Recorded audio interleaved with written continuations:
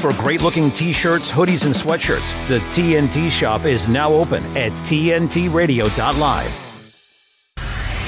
Critically analyzing global affairs, this is the Hrvoje Moric Show on today's News Talk Radio, TNT. It's round two. If you missed my previous hour with Reverend Dr. Michael J. Sutton, do recall that you can always find all of TNT Radio programs archived, ready for streaming. You can even download the MP3s yourself to your own devices and do what you like with them. Listen to them in 2x speed, which is how I pretty much listen to everything these days. We have an AFP article out. It says, with Mideast crisis, Russia and China hope to turn tables on U.S. Since Russia invaded Ukraine, the United States has sought to isolate Moscow and pressure China to keep its distance. With war in the Middle East, Russia and China are seeking to turn the tables.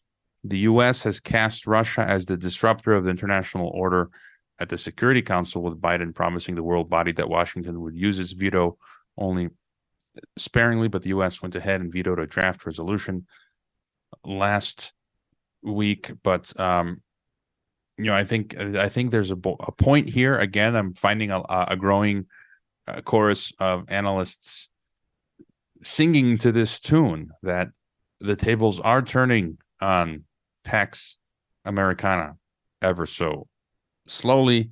Who I forget who it was this week earlier as well. There were analysts saying that America is being pulled into a trap by sending their warships and soldiers and whatnot to the Near East, because they're going to be surrounded by enemies with few or no allies, and they're walking into a trap because you got Russia, China, Iran, Syria, Yemen, Jordan, you name it, ready to go on the offensive. Maybe Turkey would join in. You never know. So that is bothersome. The Scariest Reports, a big channel. I've had the Anon from Serious Report on my podcast. They add to that too, and they say, quote, in the context of current developments, this is a highly significant statement by Beijing. Quote, China will continue to firmly support Iran in safeguarding its sovereignty, territorial integrity, national dignity, and will strongly oppose any external forces interfering in Iran's internal affairs. Also, this controversial figure, but he has thought-provoking analysis. Shahid Bolson says, there is coordination between the Kingdom of Saudi Arabia, Russia, and China. That much is clear. They want to push the U.S. out of the scenario as much as possible.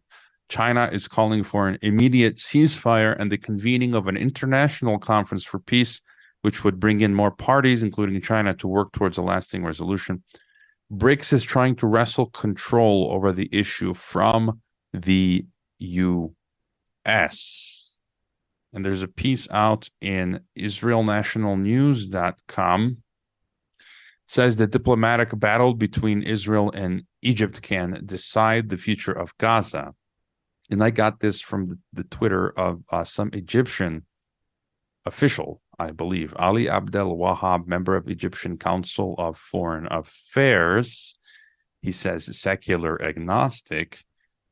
And he says, referring to this article, he says the sinister plot laid bare, the Yinon plan. And if you read this article, it talks about, basically, it argues for the mass exodus of Palestinians from Gaza. And then if you go, the Yinon plan, people can find, was an actual Israeli political strategy decades ago, talking about precisely this. So it's incredible to go back decades to an Israeli strategic policy. And now in the official mainstream Israeli op-eds, they're discussing, basically a mass exodus of the Palestinians, I guess, as one of their strategies. That is interesting. This is pretty crazy, this story. Russia threatens NATO states' foreign minister with criminal charges. Lithuanian Foreign Minister Gabrielius Landsbergis could be prosecuted over calls for regime change in Moscow. He's called for a coup in Moscow. Is this guy suicidal or what? Maria Zakharova brought this up, the Russia's spokeswoman. According to Zakharova, in a recent meeting with fugitive Russian tycoon Mikhail Khodorkovsky, Landsbergis openly called for a violent change of government in Russia. You see, this is the true face of the liberal Western democratic order. Just unbelievable. This is what makes me want to vomit. I've seen it in the universities where I've worked. All my peer academic professors, the students, they're all on this George Soros globalist liberal trip, like democracy, and then we should have the right to overthrow foreign sovereign countries. That's democracy. It's our way or the highway. I mean, it's incredible, calling for violent change of any foreign government. That's insane. So that's going on. One more for you, though. Here's globalism, the multipolar edition. TASS Russia reports how Putin approved Russia's new climate doctrine. The key long-term goal of the Russian Federation's climate policy is to achieve carbon neutrality no later than 2060. So Moscow is playing along with the same world government Agenda 2030 SDG democidal agenda. What's up with that, Vlad? I heard some of my subscribers mention how maybe there's something to this. Maybe the reason India and Russia say they will achieve carbon neutrality by 2060, like 20 years after the West, is because they never plan on really achieving it, that the West is going to collapse, and then they're going to be like, haha, just kidding. Well, we're not going to really play along with the whole agenda. Maybe that's going to happen. I don't know. But so far, I see even Putin and Russia playing along with globalism. And you can check out Zelensky's recent tweet. He was calling for the urgent expansion of a total supranational globalist EU. It's absolutely crazy. You can check out Zelensky's Twitter. He's calling for the complete completion of the EU to cover this United States of Europe, to cover the entirety of Europe, even to throw Belarus into the mix, and anyone who's Zelensky is a full-on globalist. Just check out his recent tweet. He says, our Europe is at a special moment. So absolutely insane. You can see that is part of the goal of the Ukraine war. So it has a lot to do with EU globalist supranationalism. All right. Did you know there are many ways you can listen to TNT Radio? You can stream direct from our website on your desktop, tablet, or mobile, or download our app from the App Store. We also stream live on YouTube, Rumble, and Odyssey. We've got you covered on TNT Radio. Covering the world's news. I like to hear what's going on around the world. Today's News Talk Radio, TNT. The Oregon Board of Education has decided to suspend some high school graduation requirements after a unanimous vote last week. As a result, students will not be expected to prove basic mastery of reading, writing, or math on an exit assessment in order to receive their high school diplomas. Here with the story, joining me once again, TNT Radio News producer Adam Clark, a.k.a. Ruckus. Now, I have heard of lowering the bar, but this might be a new low, right? Believe it or not, this is actually in the name of disrupting, that's the term that they use, racist outcomes. That's right. We're going to fight racism by not requiring reading, writing, or math skills to get a diploma. This doesn't make any sense. So here's how this happened. In 2021, former state governor Kate Brown, a Democrat, she's got a D next to her name, I have to mention that, signed Senate Bill 744, which suspended skills testing amid the COVID-19 lockdowns. Aha, I see what's going on here. Prior to the legislation, high school students were required to demonstrate essential skills for graduation. Makes sense. At the time, Mark Siegel with the Oregon Department of Education told KATU, quote, Senate Bill 744 does not remove Oregon's graduation requirements, and it certainly does not remove any requirements that Oregon students learn essential skills. Siegel added, quote, SB 744 gives us an opportunity to review our graduation requirements and make sure our assessments can truly assess all students' learning. In the meantime, it gives Oregon students and the education community a chance to regroup after a year and a half of disruption caused by the pandemic. End quote. Last Thursday, the State Board of Education voted to continue the suspension until the year 2027, despite dozens of community members submitting public comments in favor of reinstating the requirements. Who cares what the public wants? According to the board, the assessments were harming students of color and those with disabilities, which was reported by KTVL. Schools are still conducting these skills assessments, but the results are no longer being used to determine whether a student can graduate. Vicky Lopez Sanchez, a dean at Portland Community College, explained, quote, we haven't suspended any sort of assessments. The only thing we are suspending is the inappropriate use of how those assessments were being used.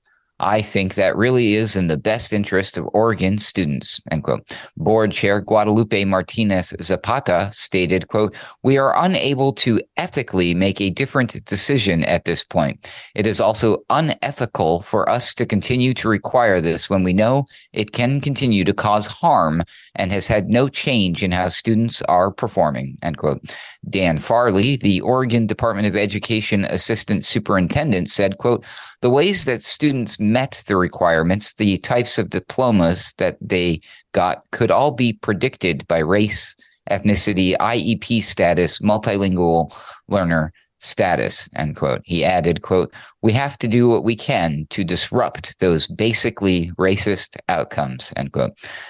Critics of the board's decision expressed concern that dropping the exit assessment will devalue the state's high school diploma. Hrvoje, is that all it's going to devalue? What do you think about this? Because I know you used to be a teacher. I thought this was pretty insane.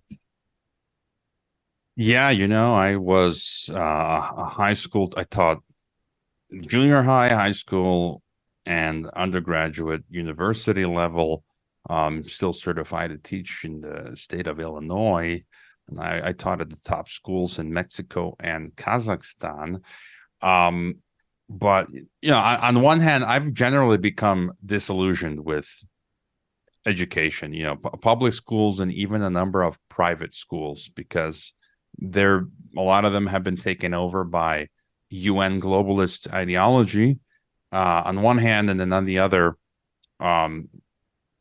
it's a lot of testing and all this garbage. I think homeschooling is the way to go. Or there are certain schools, unorthodox schools, Montessori, Waldorf, and stuff like that are better options. And again, depending on where one lives, I guess if you live in a wealthier area, generally you might have a better school, but even that isn't a guarantee. So, not to say every school sucks, but most of them do, in my opinion. And this is pretty, if you ask me, collectivist, kind of communist. And I've worked in schools where they would just sort of, it wasn't based on merit, not that capitalist like system where you get what you deserve, but they would, even people who were supposed to fail, students, would be given a passing grade.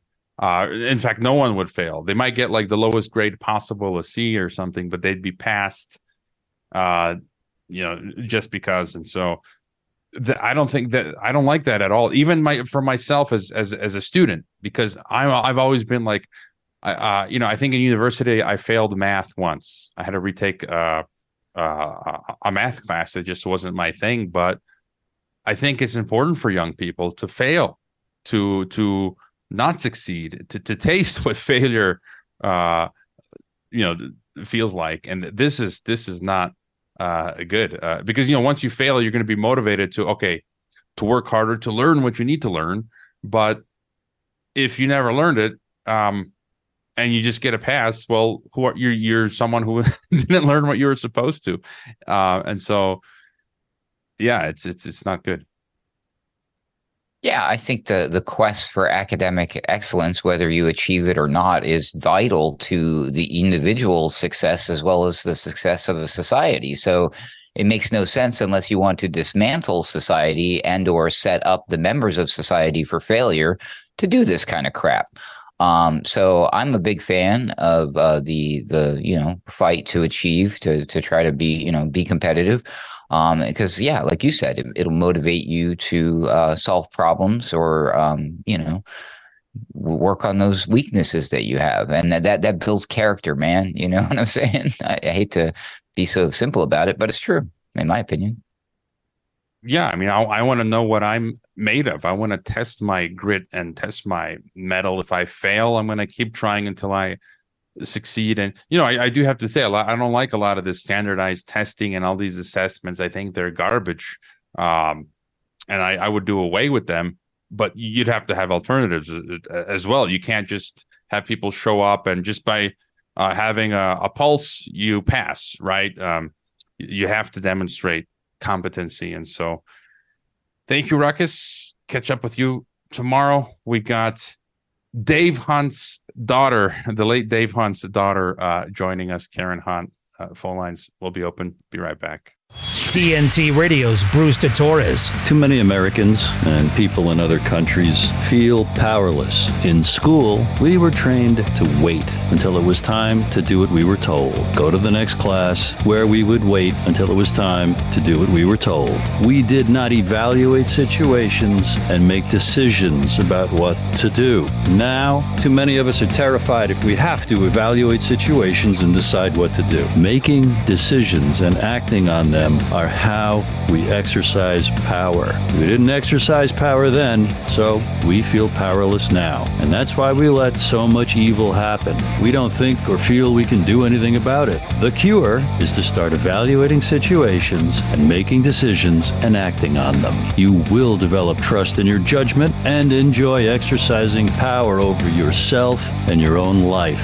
Then you will enjoy encouraging others to do the same things. And together we can roll back what is hurting us and we can create new solutions that make life enjoyable. Bruce Torres on today's News Talk, TNT Radio. Radio works because of its ability to personalize to the listener. What's exciting these days is that people are rediscovering it. People are really rediscovering just how powerful radio is, how ubiquitous it is. It's in our cars, it's in our homes. There are so many new ways to access it. It's everywhere. To find out more, go to tntradio.live. Our next steps to space. This time we go back to the moon to learn to live, to work, to invent, to create. Today's News Talk Radio, TNT. Returning to the Hrvoje and Moric show is Karen Hunt, free speech advocate, exposing the lies of the media. You can find her fantastic Substack at khmezek.substack.com. Follow her on the American social credit system known as Twitter X. Karen Elaine Hunt. Welcome back, Karen. Thanks. It's great to be here. Nice to see you.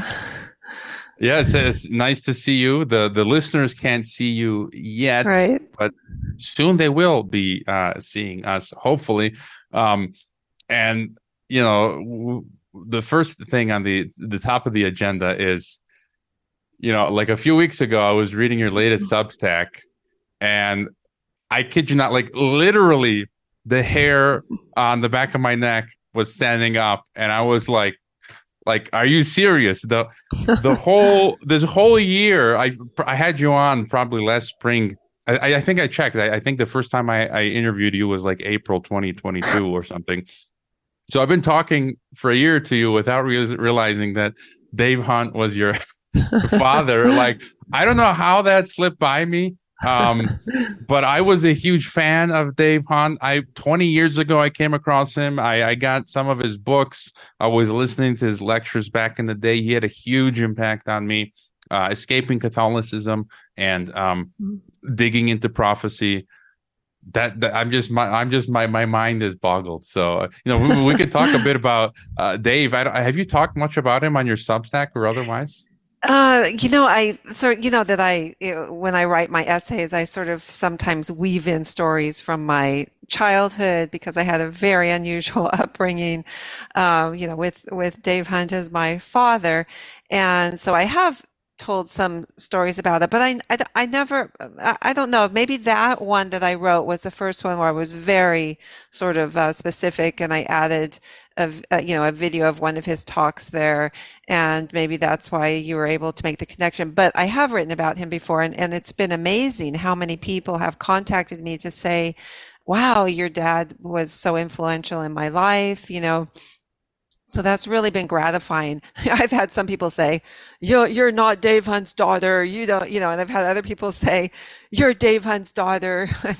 So it's kind of interesting how people perceive it, but yeah, I am Dave Hunt's daughter. So and I watched that, the video you posted. I watched the entire lecture, and I think it's cool. I mean, it's cool that Dave was your, father. I mean, you can feel proud of that. That's what I'm hoping one day, that my kids will be proud of the work that I've done, and they'll look at their dad and be like, wow, the things that he was doing. And it was interesting in that lecture, the video that you posted, I think it was from 20 years ago, in the early 2000s. Yeah. And I mean, he mentioned, now I kind of get it when you talk about your life. He mentioned in that lecture 20 years ago that basically he lived on an airplane, that he was just constantly traveling. I mean, what was his life like? And I'm assuming, and maybe not all, but many of those travels you tagged along.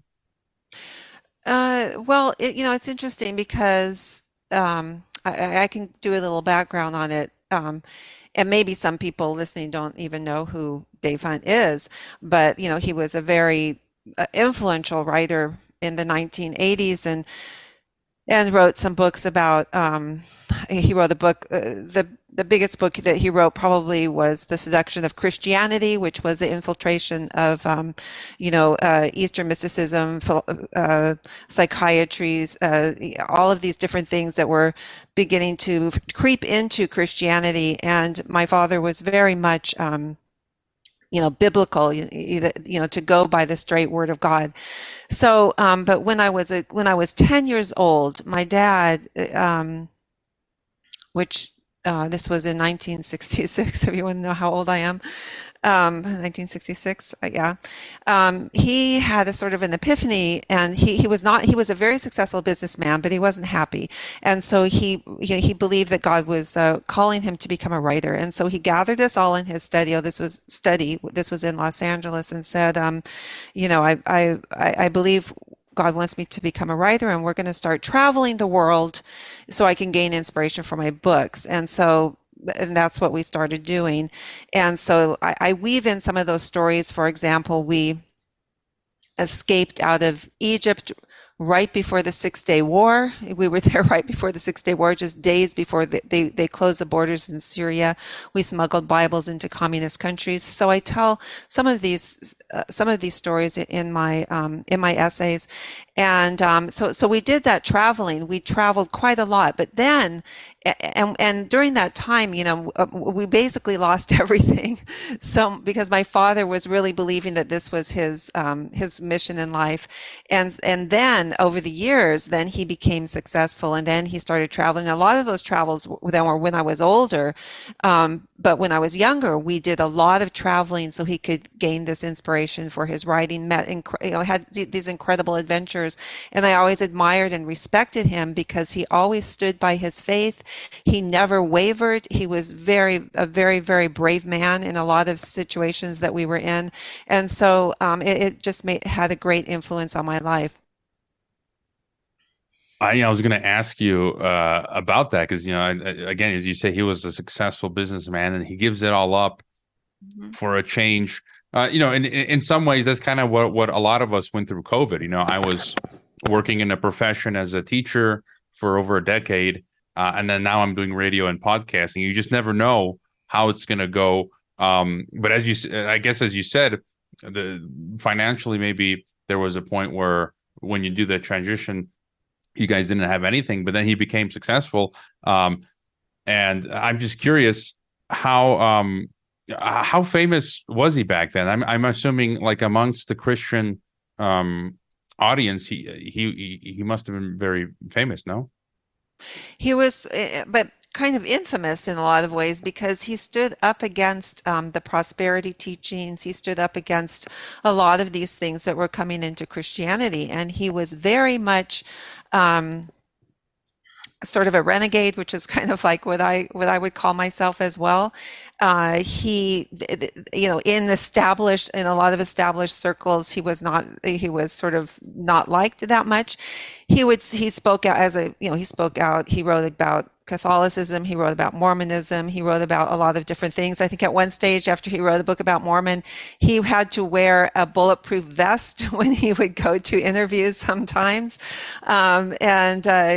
So this was sort of the life that we led. But even becoming successful, he was never concerned about money. He never cared about that. Mostly when he got money, he would just, give it, he would give it away to needy people, things like that. He always lived a modest life. He believed in following Jesus' teachings, and so but what he cared about was getting the word out. He really believed he had a mission from God to speak out and to remind people to go back to the word, always go back to the word. And that's where you would find the truth, because and as we can see now, there are so many distractions, so many things that are trying to lead us into other directions. So I think that was very, that was his big message. And I think that I admired him because he would go anywhere to speak. He never would even charge. It was whatever you want to give, and he would travel anywhere in the world to what was then the Soviet Union, sleep on a pastor's sofa, pay his own way to go places. But God blessed him.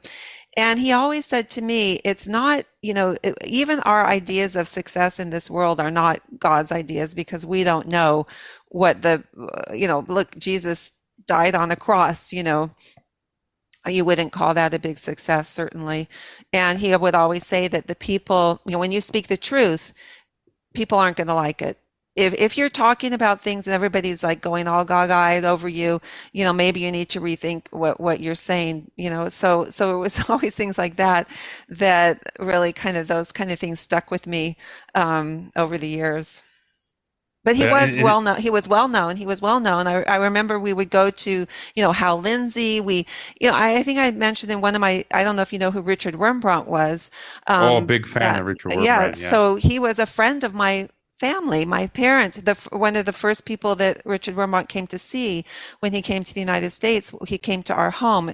In fact, not that long ago, I was talking with his son, who's still alive. Like literally right now, the hair standing on the back of my neck. The fact that you knew Richard Wurmbrand, his books and films really impacted me. If you could hold that thought, Karen, we'll come right back with Wurmbrand and voice of the martyrs. We got to jump to our headlines. Be right back.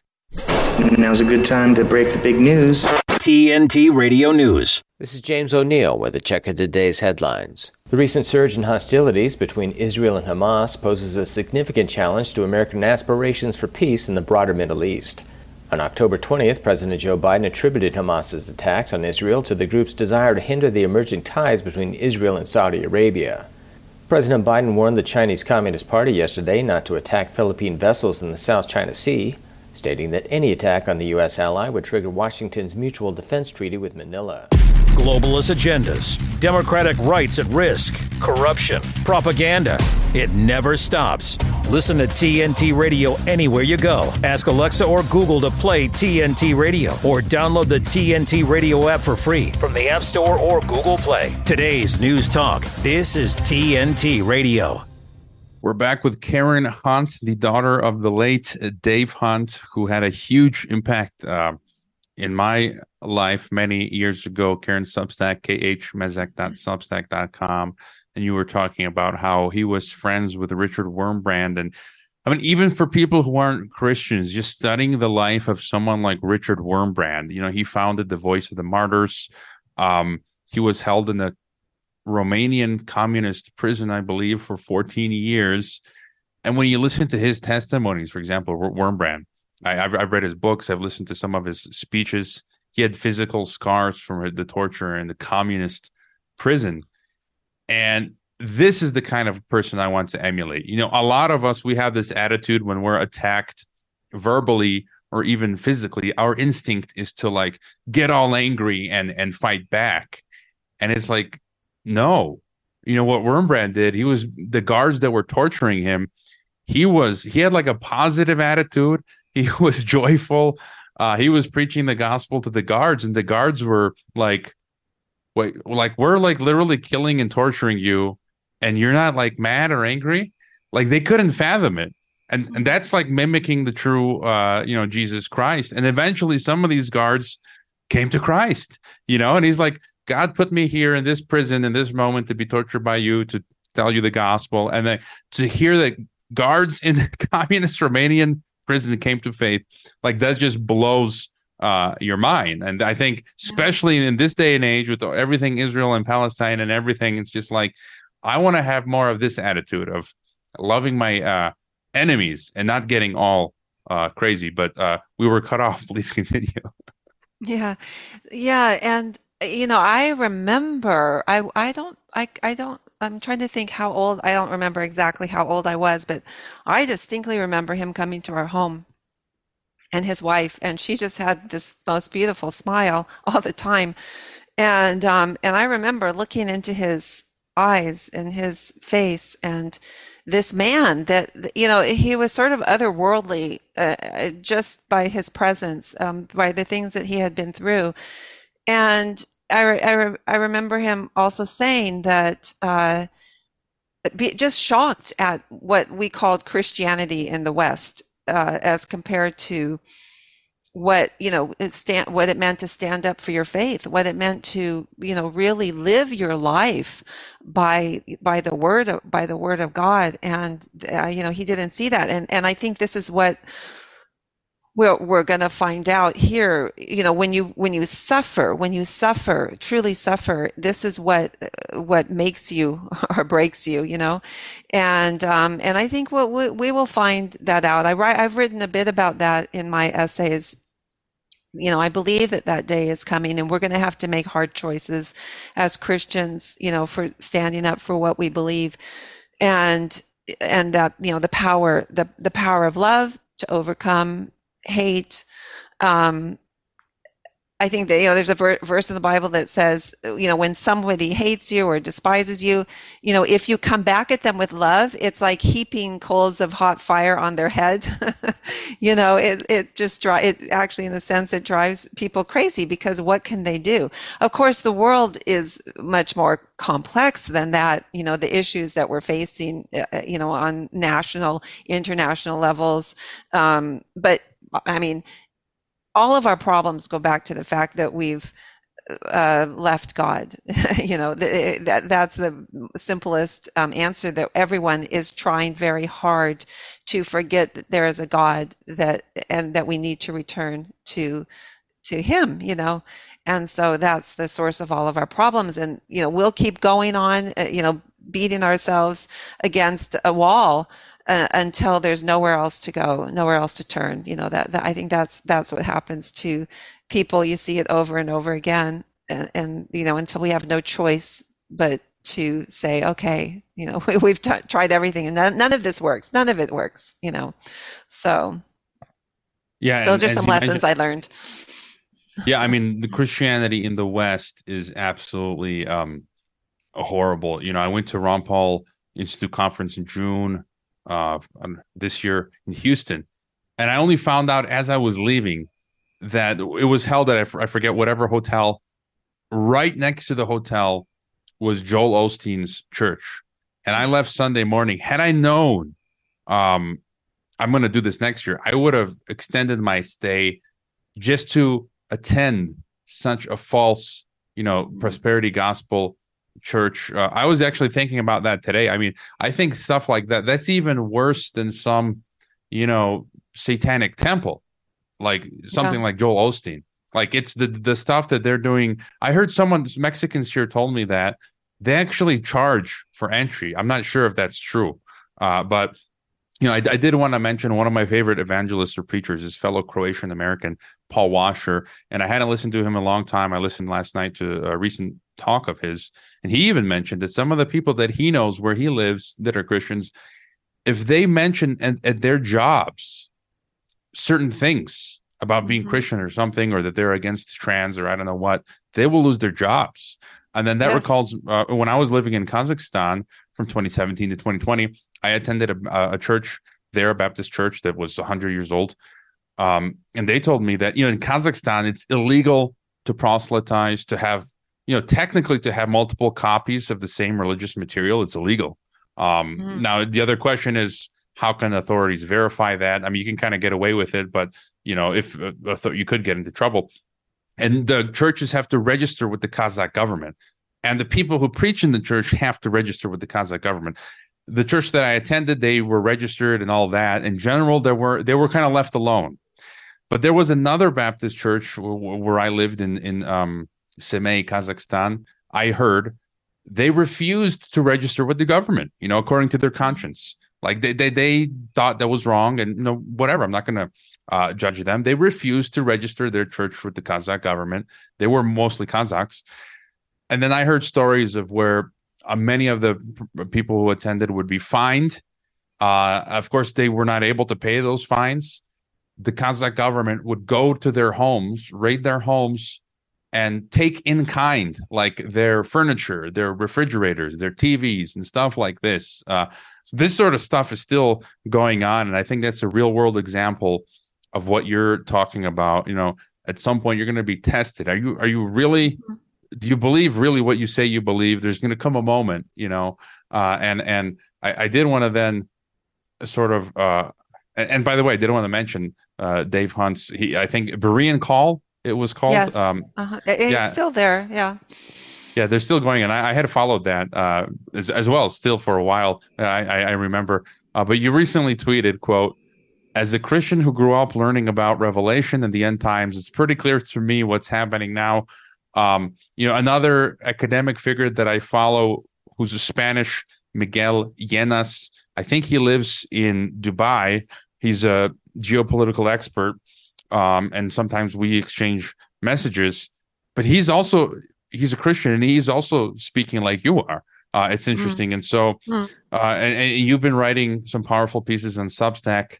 So Israel Palestine, your thoughts as to what's going on? Where are we? Oh, it's such a huge topic and so explosive. And, the interesting thing now, I think what's really interesting, everything that we've been through, everybody's so conditioned now to say, oh, everything's a false flag.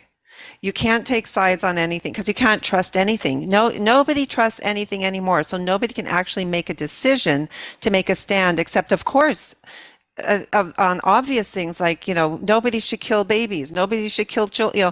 These are things that everybody can agree on. So therefore, people will take that stand. You can't fault anyone for that. But if you're looking at it from a Christian perspective, you see things a little bit differently because you see that we are being propelled.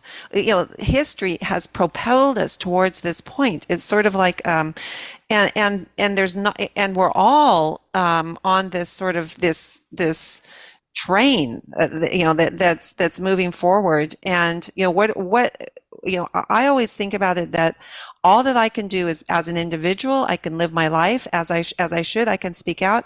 I can say I stand by Israel. I stand by the Jewish people because, yes, as in the Bible, they are God's chosen people. They are God's chosen people. God has chosen them. I don't understand everything that's happening. None of us can understand everything that's happening. But if, I had some experiences in my life, for example, I mentioned that right before the 6-Day War, my family, we were traveling around the world. We just happened to be in Cairo. We didn't know this was going to happen. And in the streets, there were people with guns. There was Nasser's voice screaming on the loudspeaker, "Death to America and its stooge, Israel." And you just felt this. It was an irrational hatred. This is an irrational hatred that runs so deep, and you can ask a question: why? Why is this? But and I remember the biggest highlight of our trip was to get to Israel.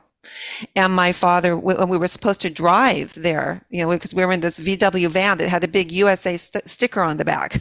We had this big USA sticker on it, and there were no other tourists there, basically, except for us. We were pretty much alone. That's how it felt. And I remember my dad we went into the sort of the tourist office, and my dad said, "Well, we want to get to Israel," and he was screamed at in his face, "Israel does not exist." And my dad, of course, because he was always, terrifying us, he just looked at the person and in a very calm voice said, "Well, yes, it does." And the guy screamed again, "No, it doesn't." And my dad said, "Yes, Israel does exist," And those were the kind of situations we got into. But eventually we had no choice but to get out. So I remember I experienced that thing of where on the surface, when everything's okay and you're just the tourist, everybody smiles, everything's nice. But what's lying beneath the surface is something so deep and so, implanted that how do you get rid of that? How do you get rid of that we are going to just destroy this people? And that's the truth, that is what is actually really happening. Now, do we want to see the Jews eradicated from the face of the earth? Because that's what will happen, if they don't stand up. And so there's also the dichotomy of, I'm also a martial artist, a fighter. I always have this sort of struggle in myself, do you fight or do you submit? What is it that you do? There are fighters, there are, prayer warriors, there are all different kinds of people. So this is what we are seeing now, I believe, has been foretold. So it's happening in front of our eyes. Things, the forces of the world, coming up against Israel. I can't say that I think the government is corrupt. Like our government is, all these governments are corrupt.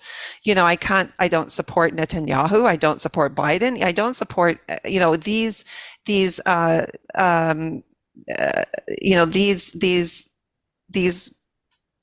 institutions that man has made, trying to better themselves, trying to, as I say, within the church, anywhere, trying to become as rich and as powerful as they can.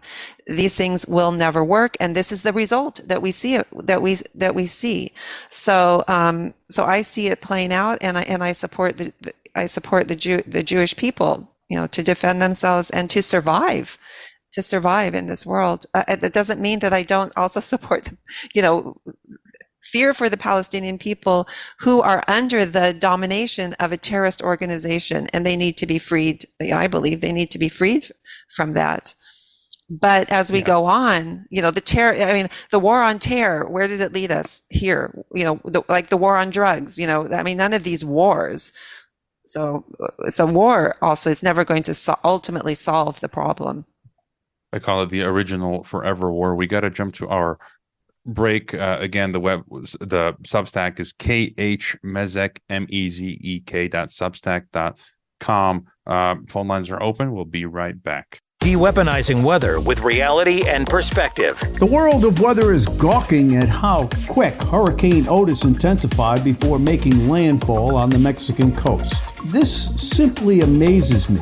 First of all, there have been storms that have been known to intensify as fast. The 1935 hurricane, when CO2 was much, much lower than what it is right now, intensified from a tropical storm to a Category 5 hurricane in a period of 36 hours. Hurricane Celia in the western Gulf of Mexico in 1970, yes, it was 70, actually hit as a Category 4 hurricane. 12 hours before it was a Category 1. So what is going on here? There is a common thread of ignorance that is through the meteorology community as to why these things can do it. They stare at computer models. They don't stare at what the weather has done or what the weather can do. For instance, we're in phase 8 of the Madden-Julian oscillation.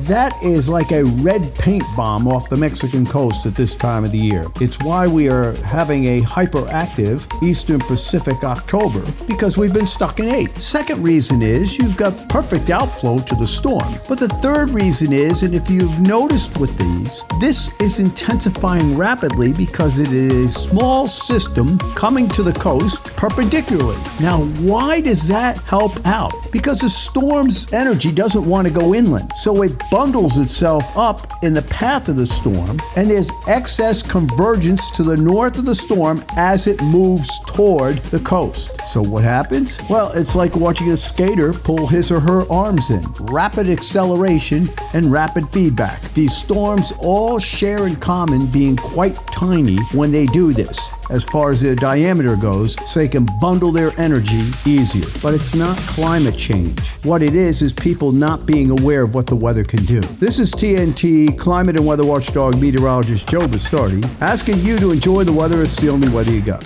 Hi, I'm Abel. I often forget to mention that he's an amputee because Abel will try any activity he can.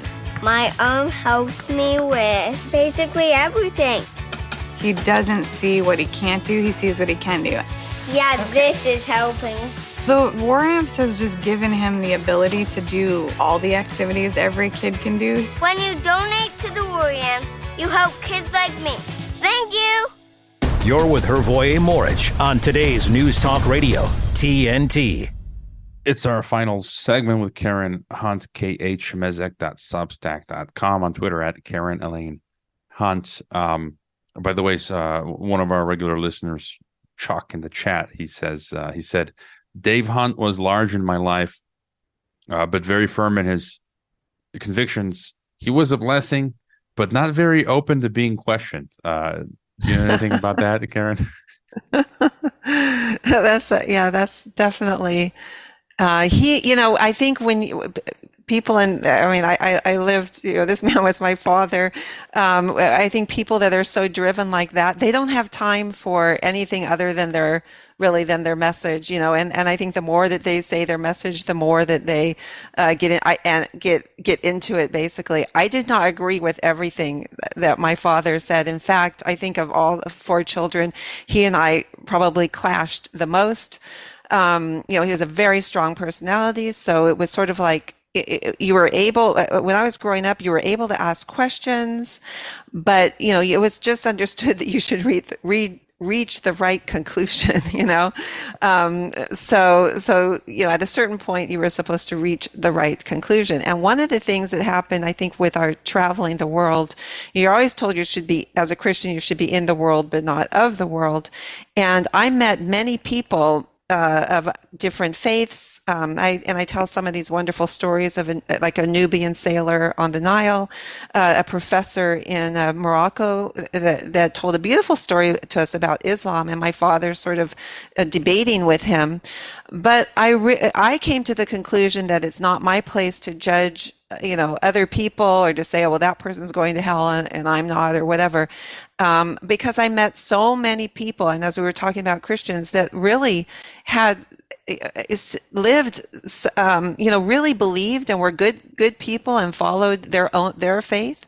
So I really cannot say I sort of deviated in that regard, which doesn't make my, what I believe to be any less strong, but I believe that, Jesus is the way, the truth, and the life. But I've never been able to say to somebody else, well, you're going to hell and I'm not. I don't feel like I have the right to do that. But my father was very, very adamant and very, very strong in his beliefs. And so, yes, he was definitely, but he did like to debate. And I can say, as his daughter, he was a very loving father.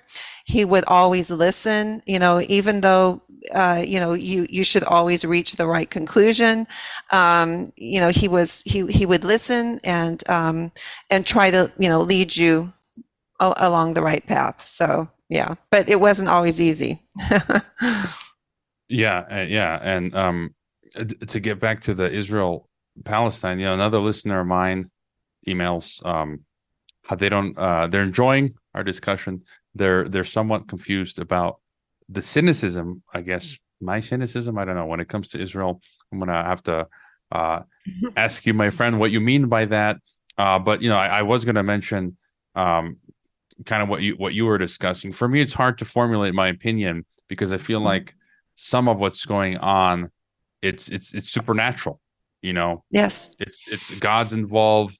There are so many moving pieces. I don't know it's supernatural. Yes, it's God's involved. There are so many moving pieces. I don't know what is the right position I should hold. All I know is, given my view, is that I support there is a state of Israel now, so they should have a state. I also equally support the dignity of Palestinians. I read the book, I got it right behind me, Startup Nation. Two authors who explain the miracle of Israel, how it came onto the scene. It's got a very advanced technology. It's one of the biggest flour exporters. It's a desert. It's so successful. And so I just think, I had one of the thoughts, well, why don't they just incorporate the Palestinians, give them citizenship? There's a great economy, wealth in Israel. Why not share that with Palestinians so Palestinians can equally be just as, wealthy and successful as Israelis, stuff like that. And so I just feel like there should be a state of Israel. I'm not against the second state, having a one state. I don't know the answer to that, either one. Maybe God has another plan. That's why I'm kind of like, I lay my hands off. I don't know what's going on here. God is in control regardless.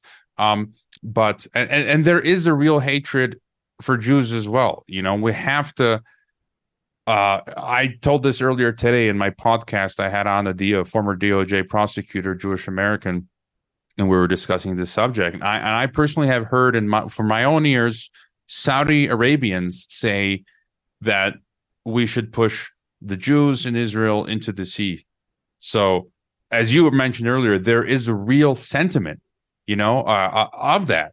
It's not, exaggerated. There are people who think like that all over the place. And so, we're seeing it coming out now. We're seeing it coming out now. And people are feeling that now it's okay to express what they really think. We're seeing it happening before our eyes. And as you mentioned, the state of Israel is corrupt as well. I think every state is corrupt. And they are doing bad things as well to Palestinians and bombing Syria, constantly bombing the Syrian airport, and all of that stuff as well. So we have to also discuss that. It's complicated, right? It's not like black and white, good guy, bad guy. We just got a couple minutes left. I did want to ask you just more along the lines of, is this the end times? Is this it? I feel like, I have a thesis that, 2030s is a decade to watch out for, but and I feel like we are moving towards war with Iran, which would be like World War III. So any thoughts along these lines? Yeah, and then China's just sitting there waiting for their chance to go into Taiwan, when all of this, I mean, who knows? End times, I mean, this, I've said before to some friends of that, wow, if my dad, he would just love to be alive right now. He would be in his element. He'd be preaching, and for him, it would be the end times. I mean, he preached about that, but, I mean, okay, put all of that aside. What's the greatest achievement of mankind? We can literally we are at the point now where we can obliterate ourselves. And you kind of think, and that's what we are, I think, sort of heading towards. And that's really very scary. And you have to think, so we can destroy ourselves. I mean, if you look at the Bible, God's, Jesus will come, and that's a whole other discussion.